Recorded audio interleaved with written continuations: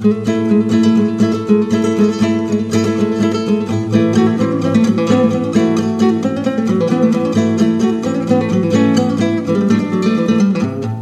is Radio Sustain, a journal of fair trade, resilient rural communities, safe food, and a healthy environment. Brought to you by IATP, the Institute for Agriculture and Trade Policy. This edition of Radio Sustain is for Monday, November 1st, 2010. I'm Andrew Rinaldo at IATP in Minneapolis. Food security is often as much a matter of distribution as it is of having enough to go around. Many low-income urban areas, in the U.S. for instance, are flooded with cheap food, but finding fresh, healthy produce can be nearly impossible. Food security advocacy veteran and author Mark Winnie will share his insights on what can be done to close the widening food gap in the U.S. Next, Sophia Murphy will give us an update on the state of international food security legislation and discuss food reserves as one tool to help ease volatility in agricultural markets. But first, IATP Food and Society fellow Sean Sellers describes the exploitation of farm workers in the U.S., what role supermarkets and food companies play, and what citizens can do to take action.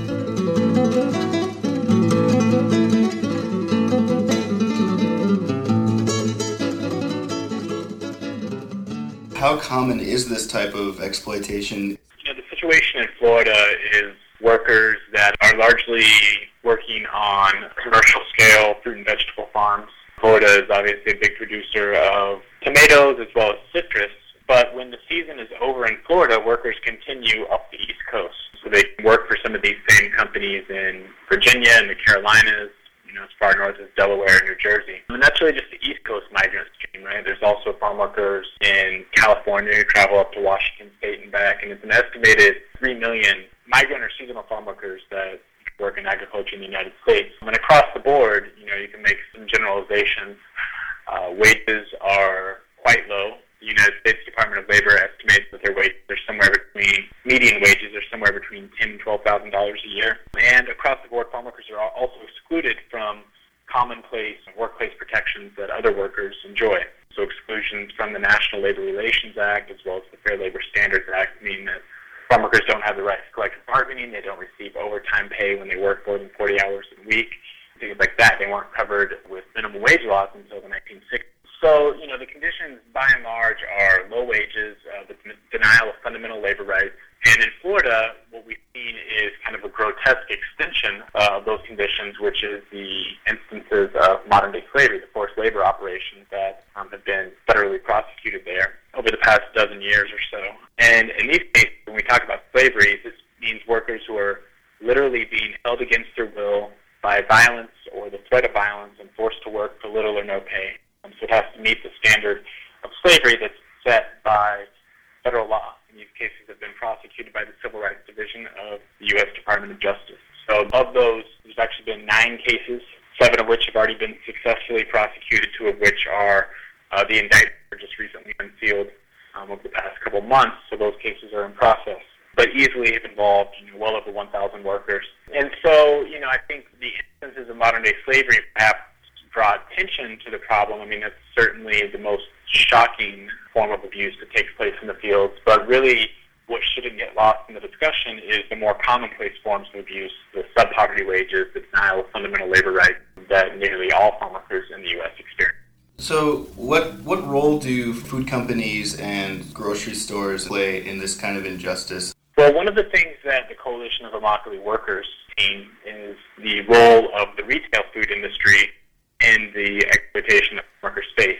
So beginning in 2001, the Coalition of Immokalee Workers, or CIW, launched a boycott against Taco Bell, and they were calling for a few things. They were calling for Taco Bell to pay 1 penny more per pound for the tomatoes that they buy, with that penny going directly to workers to increase their wages. And they were calling on Taco Bell to adopt a code of conduct that the workers help design and help implement, guaranteeing basic labor rights on the job. But the analysis around Taco Bell actually followed a period of 5 or 6 years where the CIW had been focused directly on the growers in Florida. So the step that they took in 2001 with the launch of the Taco Bell boycott was quite significant. And essentially what they were putting forth, what they were contending was that the retail food industry as a whole is not only benefiting from the exploitation in the form of low prices, for the fruits and vegetables they buy, but they actually contribute to that exploitation. And the way they do so is through their high-volume, low-cost purchasing practices. So you have companies, whether it's Taco Bell 10 years ago or Publix or Kroger or Stop and Shop today, who buy such a tremendous quantity that they're really able to dictate prices to the suppliers.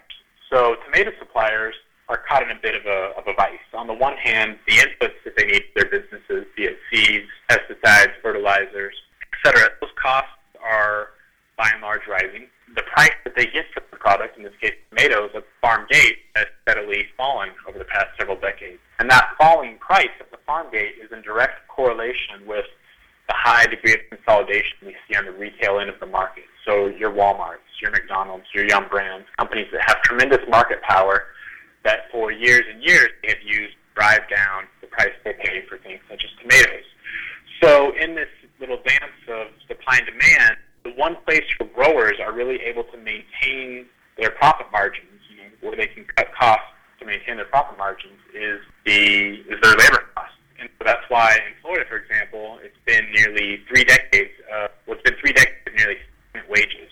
So workers receiving virtually the same piece rate in 2010 as they did in 1980. And if you were to factor in inflation and look at that in real terms, wages have actually been cut in half. So a worker today has to pick and haul over twice as many tomatoes as he or she would have had to in 1980. And the CIW's assertion, which has been backed up by studies by Oxfam America as well as other economists, is that the consolidation and the purchasing practices at the retail end of the market plays a direct role in this process. So what else can be done, maybe on an individual level, to help bring fairness to food workers? Well, the main way that people can support fairness for farm workers right now is to take action around the campaign for fair food. So I would encourage listeners to go to www.ciw-online.org, and there's a Take Action section where people can learn more about the campaign, how they can participate. We also have an email action right now that people can participate in to send emails to the CEOs of Publix, Giant, Stop and Shop, Kroger, Trader Joe's, and some of the leading supermarkets that are involved in this. I think one thing that's important to point out is a lot of times there's an assumption that, to kind of paraphrase Raj Patel, it's a prevalent assumption in the United States that we can kind of shop our way out of these social problems. So if we just buy the right kind of tomato, or if we look for the right kind of label, that's really going to be where the change happens. But unfortunately, there's no such thing as a fairly produced tomato when we're talking about commercial scale operations. There's no such thing as a fairly produced tomato in the United States right now. So it's not simply a matter of going to the store and choosing to buy a fair trade tomato. What we have to do is actually create that product, create that market, and the way that's going to happen is through collective action, through alliances between consumers and farm workers, demanding these changes from retail corporations. Learn more about the Coalition of Immokalee Workers and what you can do to take action at ciw-online.org.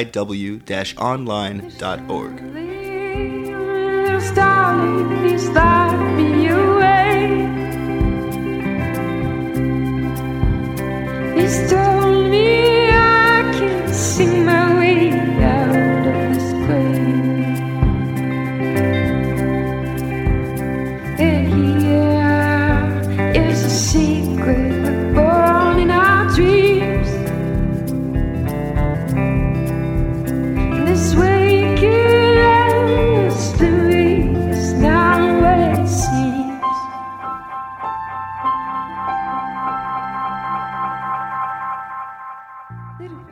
Mark Winnie's book, Closing the Food Gap, addresses inequality in the U.S. food system and what he sees as possible solutions.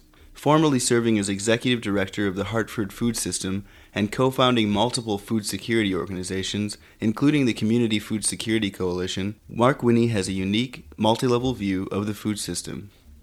The title of your book is Closing the Food Gap. How do you characterize this gap? Well, I put it into 3 parts. It's about people who don't have enough money to be able to buy food, which we characterize as hunger and food insecurity. It's also about our growing obesity and overweight problem in the United States, and the fact that about 65% of us now fall into those categories, and that it adversely affects lower income people and people of color.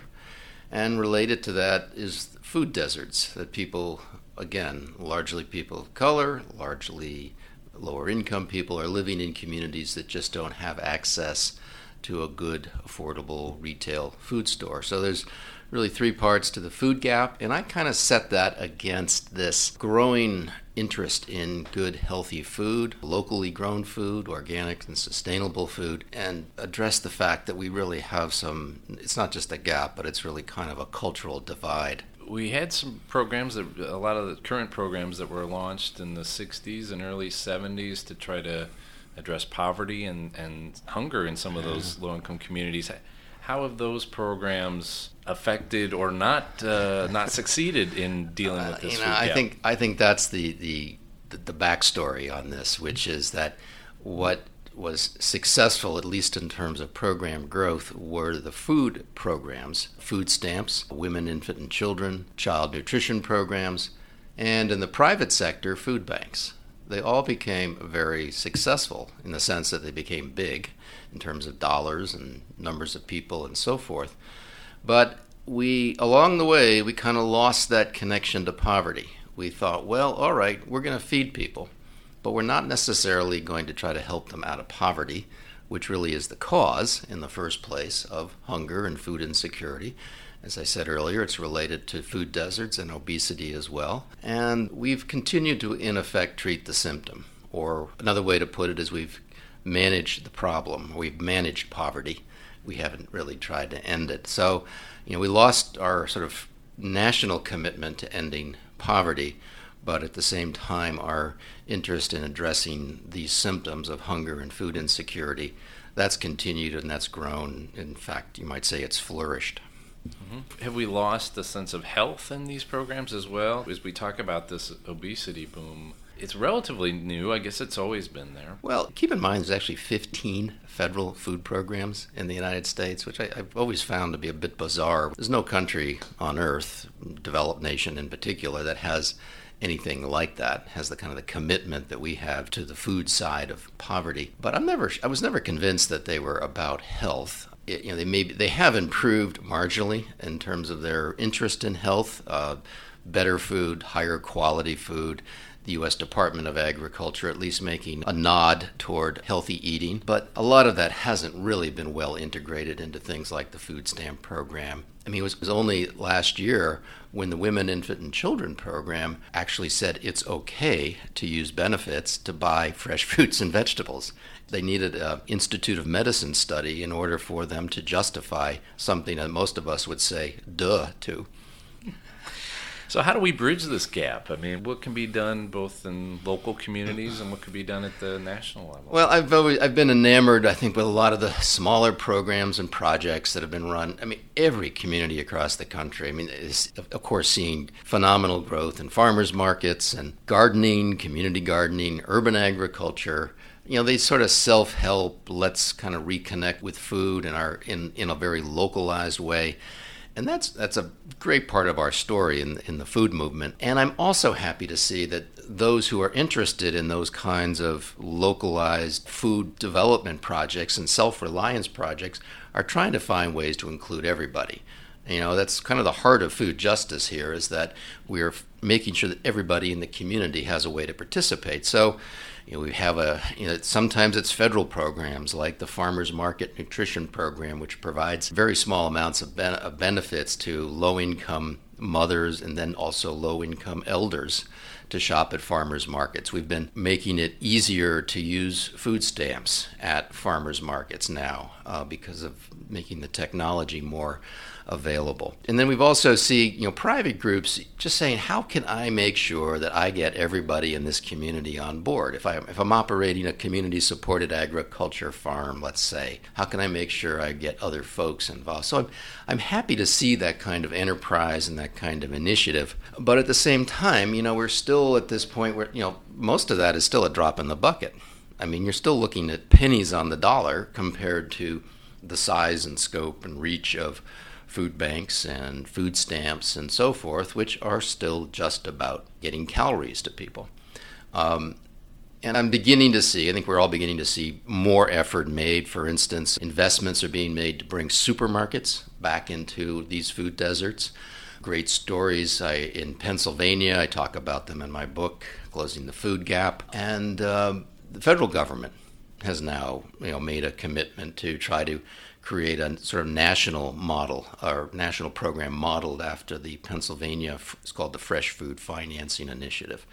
So we're being more creative in terms of policy and also in terms of the sort of way we operate projects to try to fill those food gaps, to try to, in this case, to eliminate food deserts, which isn't really that difficult a thing to do in terms of the larger scope of things. I know it sounds maybe a bit cavalier, but a few $1 billion in this country, we'd pretty much wipe out the whole entire food desert, both rural and urban. And everybody would then at least have access to healthy food. And along the way, we'd be creating tens of thousands of new jobs, of course. So we're making progress, but it is still very slow. And it's pretty much a case of putting together good creative projects, partnerships around the community, both involve public and private sector, as well as the policies.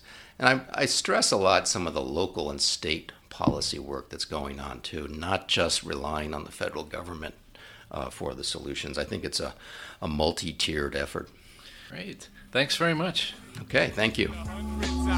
See a penny, pick it up like engine number 9. Time is the essence, the blind don't get offended. My crime is with my For more on Mark's work, see his website, www.markwinnie, that's WINNE.com. From the negatives and positives and sedatives deposited in sediment to consciousness, the let it live hypothesis of rhetoric to hostages to shed up with the goddesses. My head is splitting, gotta get some medicine to conquer it. This time. In late October, IATP's Sophia Murphy attended the FAO Committee on Food Security meeting in Rome, where, among other things, stabilizing agricultural markets was on the agenda. Traditionally, nations around the world have used food reserves, setting aside food in times of plenty to release in times of scarcity to smooth prices for farmers and the hungry. In partnership with smart trade policy, Murphy says, food reserves could be the answer to volatility that devastates farmers and poor consumers worldwide. Governments met last week in Rome under the auspices of the Food and Agriculture Organization, FAO, as the Italians call it, FAO, and they were meeting as the Committee on Food Security, which has been around a long time, but which last year was revamped and given a much higher profile. Governments were trying to create a place where they would have some kind of oversight of what the UN system does on food, which is dispersed throughout many agencies and programs at the moment. And they also decided to find ways to involve other actors. So they've put in motion something that's not yet finished, but which will be a mechanism for civil society to engage in a formal way. And they have put in place something called a high-level panel of experts, so as to have call on some independent advice and research capacity that will inform their process. The first meeting last week and a chance to see whether this new mechanism is going to work. And I think so far so good. What can food reserves offer to farmers and just food security in general that open world market either has not or cannot provide? One of the points I think that's important is that trade and reserves both have a role to play. I think where reserves have strengths that trade does not lies in a few areas. One is that world markets are not the sum total of all markets. In many crops, they're what's called residual, meaning it's just what's left over when domestic consumption is finished, and it only comes from a few countries. Often 3-4 countries dominate the supply, who produce so much surplus that they really export in a major way. So those markets are thin in the economic parlance and tend to be volatile, just like domestic markets can be volatile depending on how the crop is in the major exporting regions.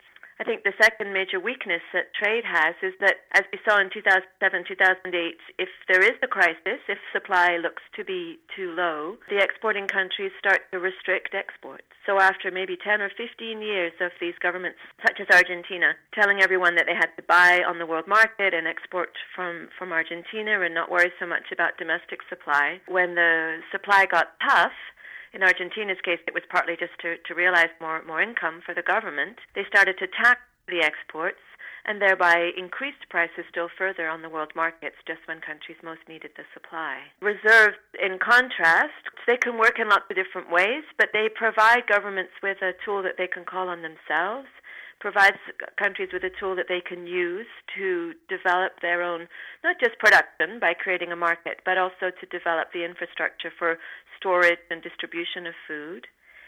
And they provide a physical presence of grain. A lot of countries have been suggesting that countries should just have money in reserve to buy food when supplies are tight. But actually, when supplies are tight, prices go high, much higher, and the money that countries might have in a reserve will not necessarily be enough. Are there countries currently exploring the use of food reserves or already using them now? There are. Most countries have reserves, in fact. These were a common part of policy from the 1950s through to the end of the 1970s. And then over the 1980s, 1990s, a lot of countries started to at least decrease the amount of food in stock and to change the way that they ran stock. But very few countries don't have some sort of food reserve. But in terms of actually beginning to raise the profile again and use it more consistently, where we've seen the most interest is at the regional level. And for example, just yesterday, the countries of ASEAN, which is the Asian cooperation, just all Asian countries, together with Japan and South Korea, there's a third, maybe Singapore, they've signed an agreement that will revamp. They have always had a rice reserve. It's never been particularly effective. And they're looking at ways to have a bigger reserve and to agree stronger rules so that it'll come into operation if, as happened in 2008, the world price for rice starts to climb sharply. Another region that's looking at this is West Africa, where they're trying to see whether they can have a kind of memorandum of understanding that would allow countries to draw on one another's reserve. If Mali had a drought, it could go to the community of West African countries and draw from some of the reserves in other countries in order to avoid an emergency back home. So that discussion is moving ahead and there's another meeting to see how to put that in place in December. So going forward, what needs to happen kind of on the international policy level, maybe in the WTO or elsewhere, to make food reserves a more viable option for countries that may consider them? Well, I think there's a lot of scope for governments just to make up their minds and start experimenting, and that's there and now. Let's see what happens with these regional experiments. Another proposal that's out there, not yet been picked up, is from an agency called IFPRI that is looking at food policy, and they're suggesting that the World Food Programme have oversight of some sort of global emergency reserve. I think that the next thing will be to experiment. I think it will eventually require the governments to look again at their trade rules and move away from the framework that was set up in the Uruguay round and that continues to dominate these Doha negotiations, and to look at something that's more accepting of a public role in agriculture and in market interventions designed to stabilize prices. That discussion is a long way from happening in Geneva, but I think that it would be good for it to happen, and that it'll be necessary. If the reserves are going to work properly, there'll need to be a bit more space, if you like, for the public interest around that table of mostly commercial interests that you see now in trade negotiations. Stay up to date with this and all of IATP's trade work at tradeobservatory.org. Radio Sustain is a project of IATP, the Institute for Agriculture and Trade Policy. Find us on the web at iatp.org. Radio Sustain is produced by Ben Lillison. Radio Sustain's engineer is Patrick Sy.